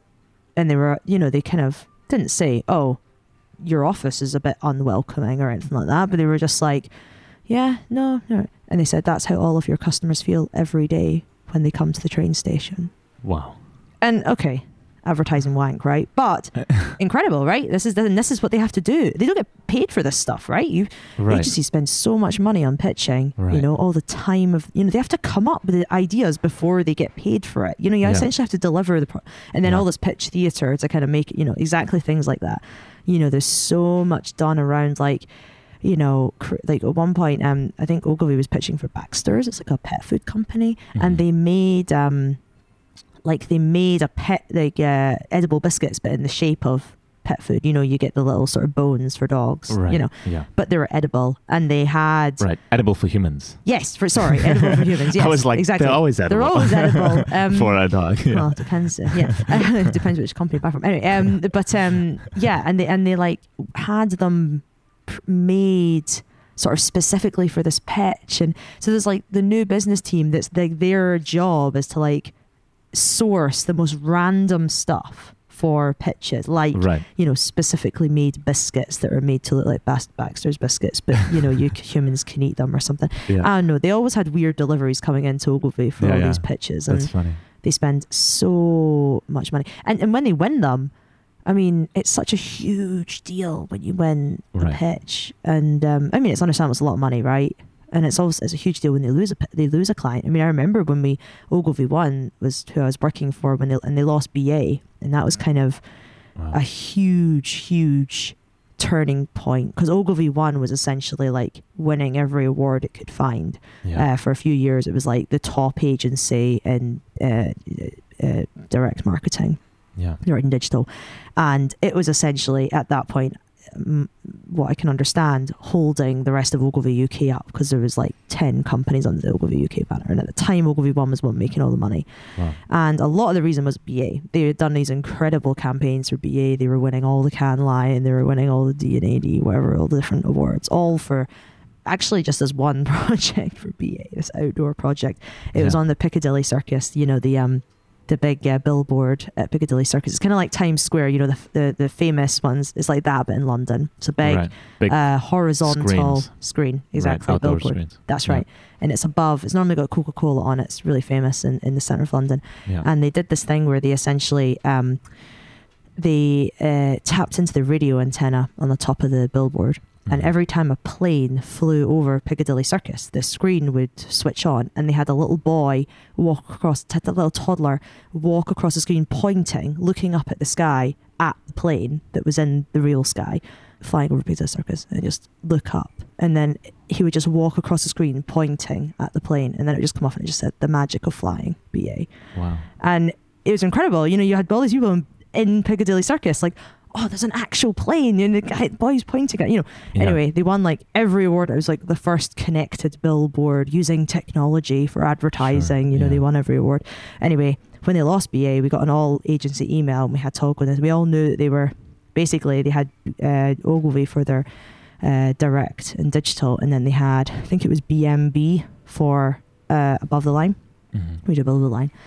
And we all knew they were pitching. It was a huge deal. Everyone kept getting pulled off projects for the BA pitch. Like, it went on for months and months and months, like over and over, all these different rounds. And it was quite stressful, really.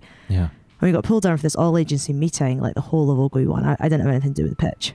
And I was also really junior. And we all thought we'd won. Why would they pull an all agency meeting? Why would they make us all stand in a room, 100 and 200 of us, however many there was. Mhm. And they told us we've lost BA. And it was like someone had died. Like, Yeah. it was so somber, and it was, we're going to get through this. But everyone's all looking at it. We knew that there was going to be loads of redundancies, and that was the start of the redundancies. That was 2013, and I was made redundant from Ogilvy in the end. So it was the start of redundancies for quite a long time. The press, the agency, the advertising press, didn't, you know.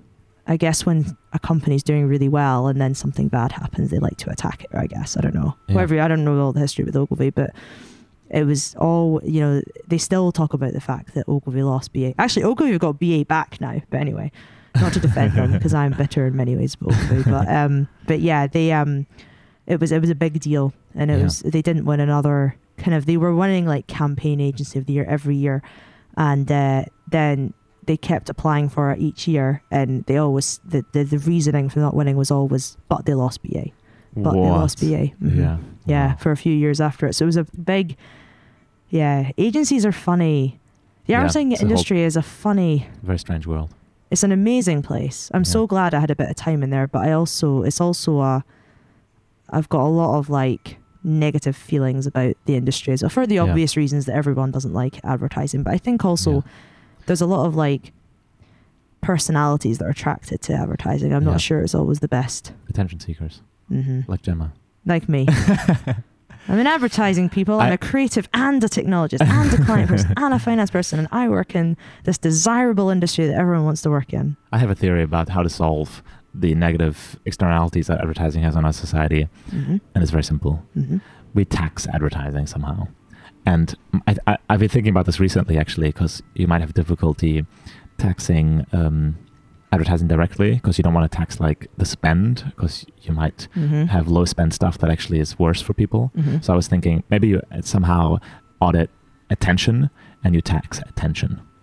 Audit attention and tax So for attention. example, we as a society, we pay attention to where does human attention go Okay. and where it's being commercialized. That is to say, like, So where- you could tax clicks, essentially. yeah, that what you but, mean? but even more deeply, like if we know that, for example, on average, we all spend 1 hour a day on Facebook, then then Facebook has to pay a tax on that. Oh, interesting. Okay, so actually and the idea of attention being a commodity. Yeah. Well, attention is a commodity, but Mm.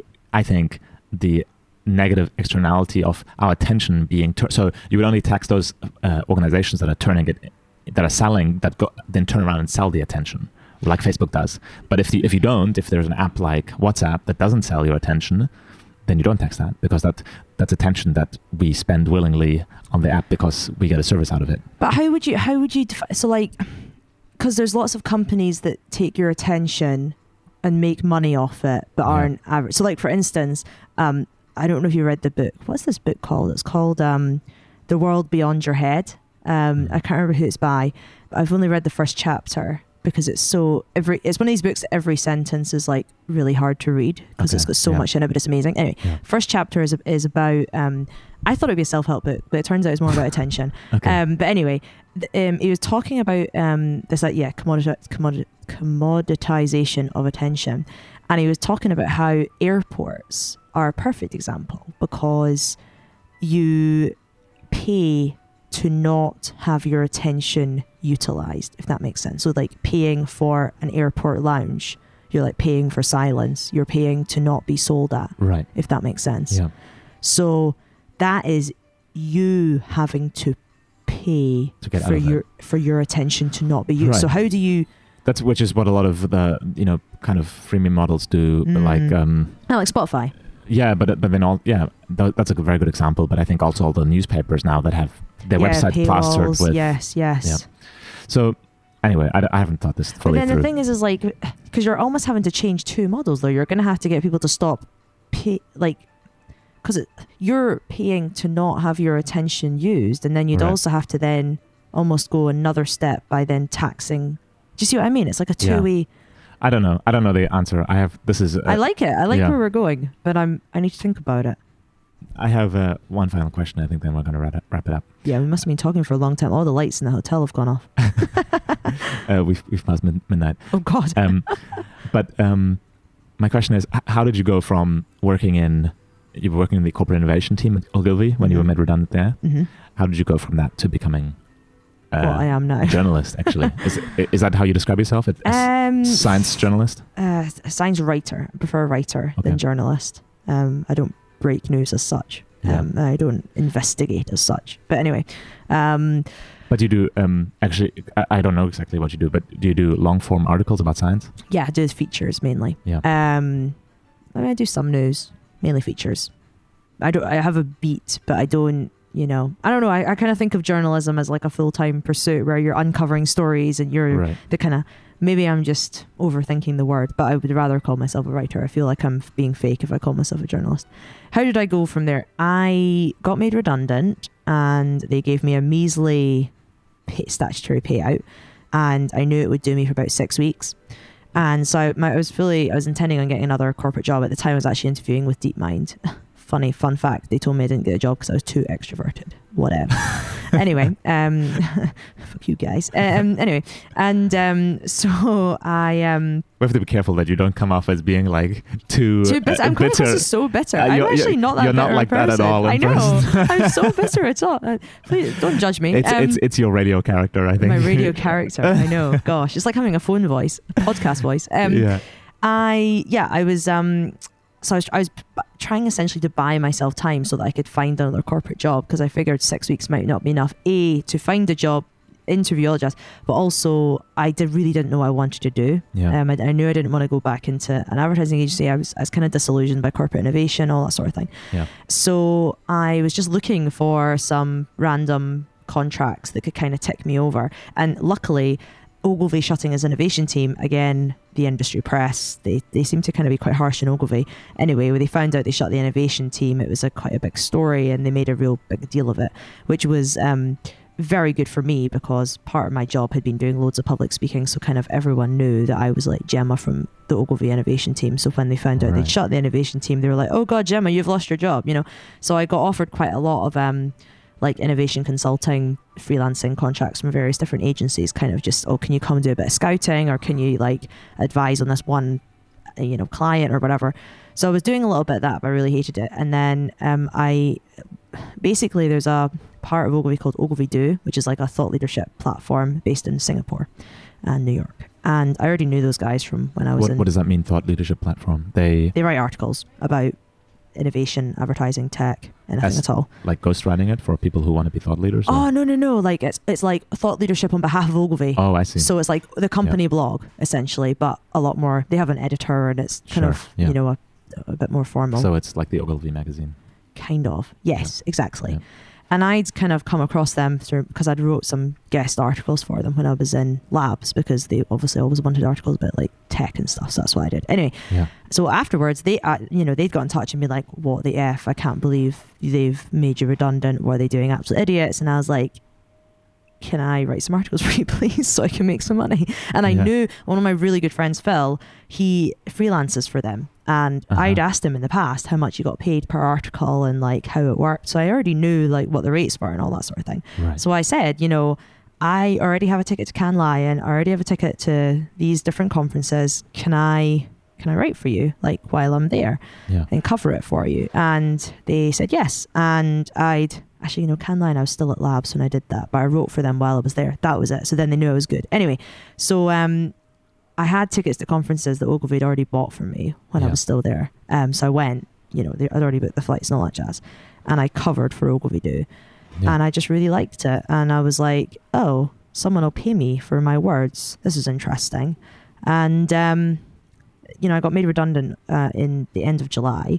And it Which really... year was this? 2016. 2016, okay. And then I kind of was doing all these random odd jobs. I did a bit of work for a charity for a little while, doing like working on kids' science weeks, like in the summer holidays, and I was going as like a mentor and stuff. I did lots of different random things, any kind of work, basically just because I couldn't find a job that I wanted. And then I got kind of stressed out in like November because I was too busy, and I kind of realized, oh, it's because I'm spending all this time still trying to look for a job and do all this freelance work that I've been given. So I just stopped looking for a job and was like, oh, now I have time, this is great. And I did that whole thing of, oh, I'll do it for another 6 months. I'll do it for another 6 months. And well, it's been over 2 years now. And I kind of just, I've over time got more and more interested in doing the writing. I keep coming back to the center attention thing. I don't actually think I'm that much of an attention seeker anyway, but I think I've got interesting stuff in my head and I like to get it out of my head. And I love public speaking for that reason. I love, love, love doing any kind of public speaking. I find it easy and I just get such a buzz. But I can't speak on everything all the time. So writing is like the most efficient way, I guess, of getting it out of my head. I actually find the process of writing quite hard. I get like writer's block a lot. But I love when I manage to frame something the way I want it to come out. And I get a lot of joy out of that. I guess it must have been about end of last year, 2017, that I was like, actually, I'm going to really try and, be a writer as opposed to being a random freelancer that does some writing, does some consulting, does some speaking, does some investment stuff, whatever.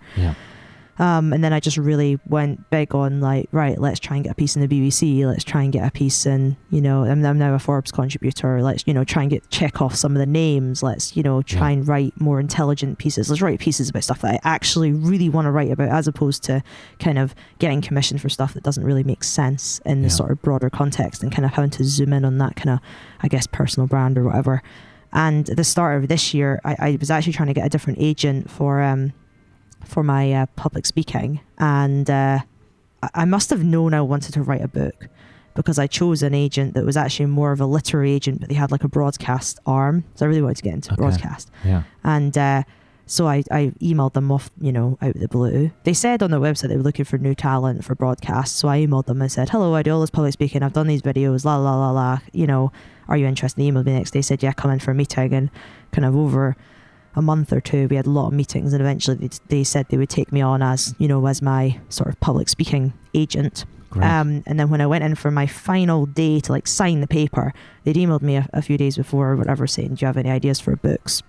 And basically they said, do you have any ideas for these books? Can you, write out a little pitch for something if you do have any idea? And I sent over one, they were like, no, that's rubbish. And then I sent another one and they said, okay, we're going to talk about it in your meeting when you come in for your, we've got an agent, a literary agent. And I was thinking, they're just going to do that thing of like, oh, this is how we write a book and this is what our business model is and la, la, la. But anyway, I went and signed my papers to like become they're my agent for public speaking. And then they're like, okay, Laura's over through next door, go and chat to her. And I went through and she asked me about my idea for my book. And it wasn't my book. It was just an idea I had. And I was and like halfway through, or like we've been talking for like an hour, and then she said, oh, if you're up for it, I'd really like to represent you for this. And I was like, all right, okay. I didn't know a clue what that meant. I didn't know what having a literary agent meant or anything. I just was like, all right, cool. And then I like went outside and Googled it, and I was like, oh crap, I just managed to get a literary agent. What? Like that came out of nowhere. Oh my God. And now it's been a sort of 7-month process of pulling together the proposal, and she's out right now trying to sell it to publishers. So So yeah, now I'm a bit wedded to trying to write a book. Great. So it's been a bit of a random journey, I guess. Yeah. Wow. So tell us what's your book about? So I want to write about... you mentioned it at the beginning, actually. Yes. Now, I remember, and you told me about it before, actually. It's about the hype of science and technology and startups. That's right. And being a little bit skeptical of it, but not trying to kind of poo-poo it and say that it's all bad. it's not about. I think when we think about like what I think, I always get asked what do we need to make science education better? Yeah. And a lot of people say, oh, we need to make it more interesting. We need to make science sexy. We need to make people realize, how is science used in the real world and blah, blah, blah. And I think that's part of it. But the other half, this was something a friend of my boyfriend said, is that you also need this other half of science communication, which is critical thinking. You need to teach people how to think, essentially, or how to ask questions, rather. Or not even teach them how to ask questions, empower them to feel like it's okay to ask questions, I think is probably the best way to put it. That's one side of it. And the other side of it is essentially spending all this time at startup conferences over the past couple of years.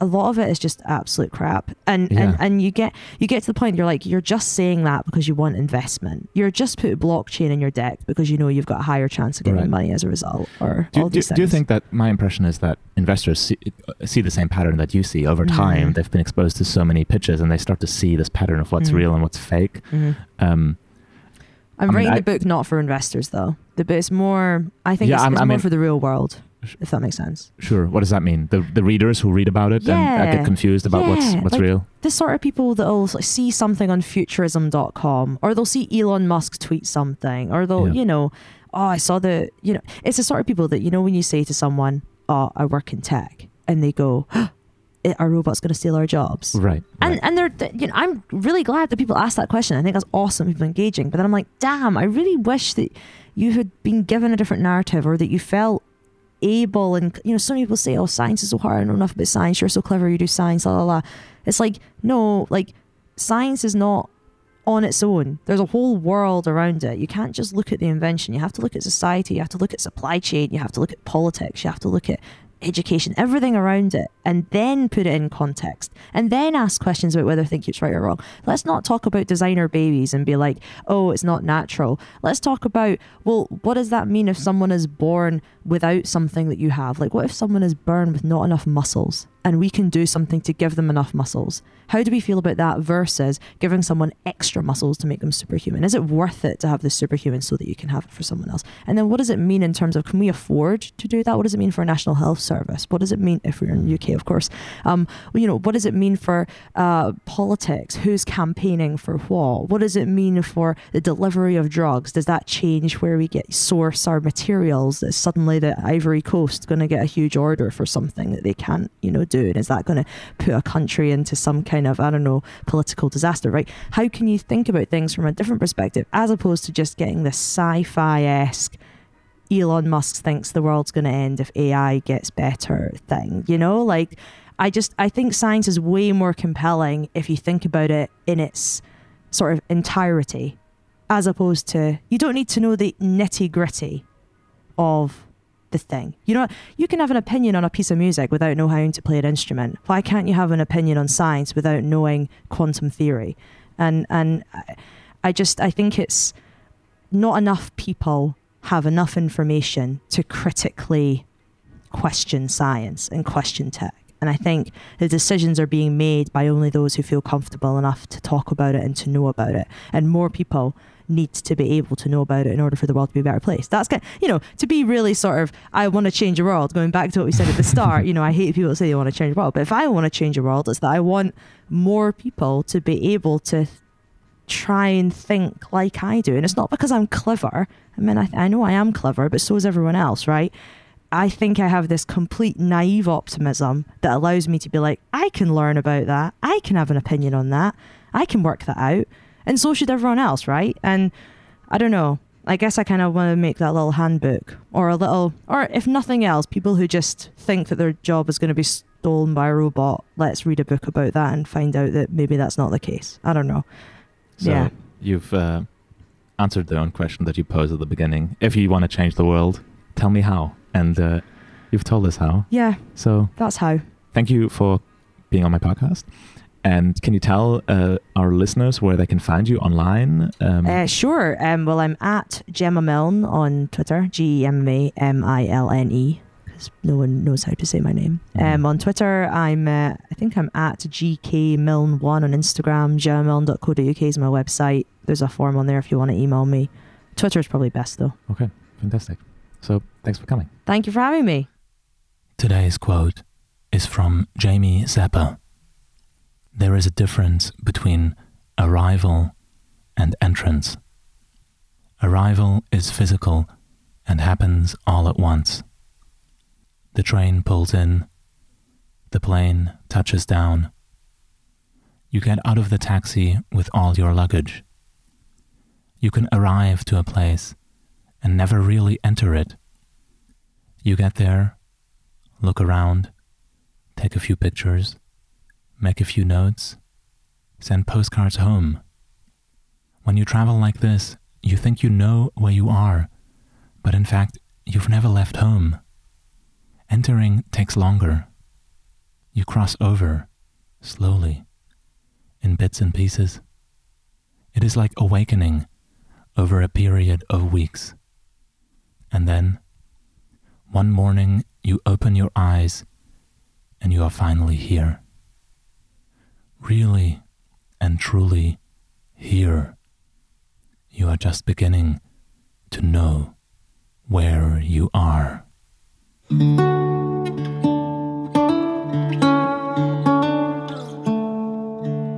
Thank you for listening all the way to the end of this conversation.